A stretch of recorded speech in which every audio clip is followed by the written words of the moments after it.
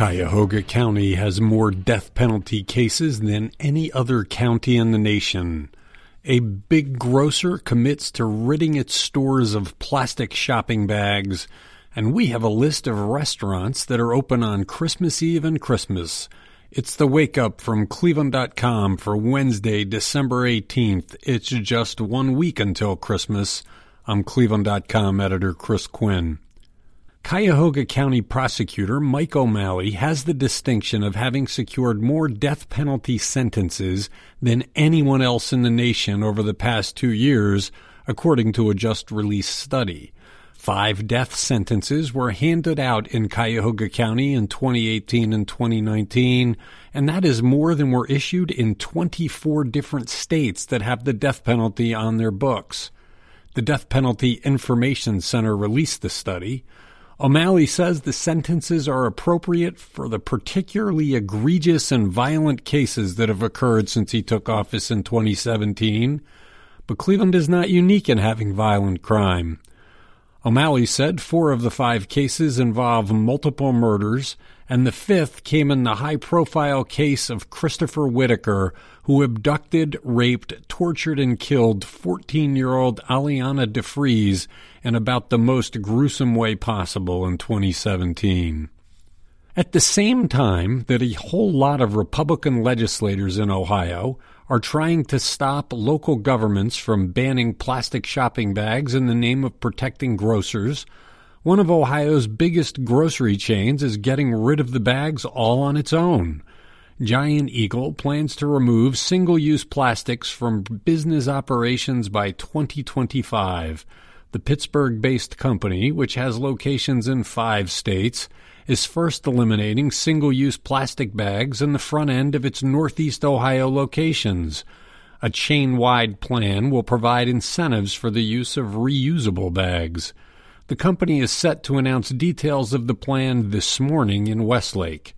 No word on what the fallback logic will be for legislators who will have a harder time now saying that this is about protecting grocers. Could it be that legislators are trying to please lobbyists for the plastics industry?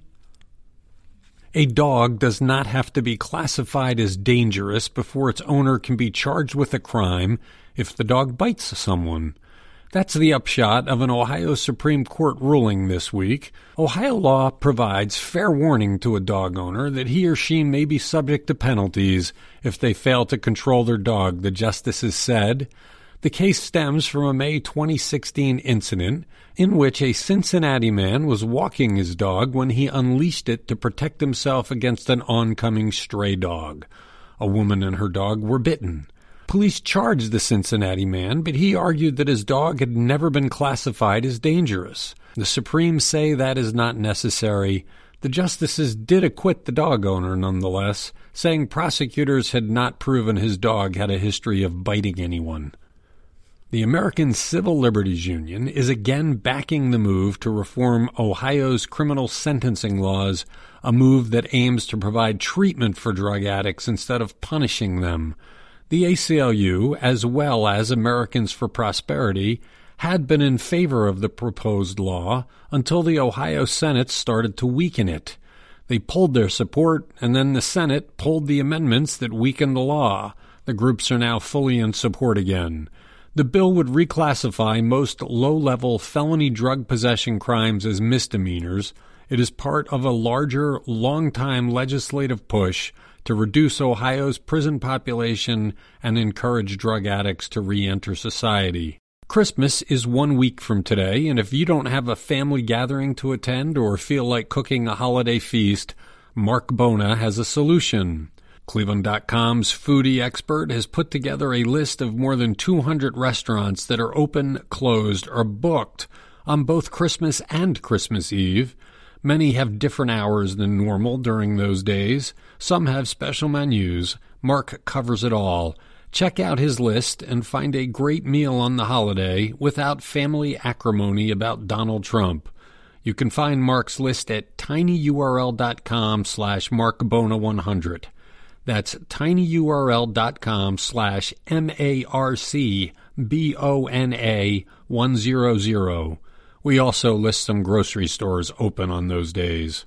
Hard to believe that we are a week away from Christmas Day. Seems like just yesterday that we were celebrating the start of 2019. We hope your year has been worthy of celebrating. Thank you for listening to The Wake Up. We'll be back every weekday through the holiday. The Wake Up doesn't sleep.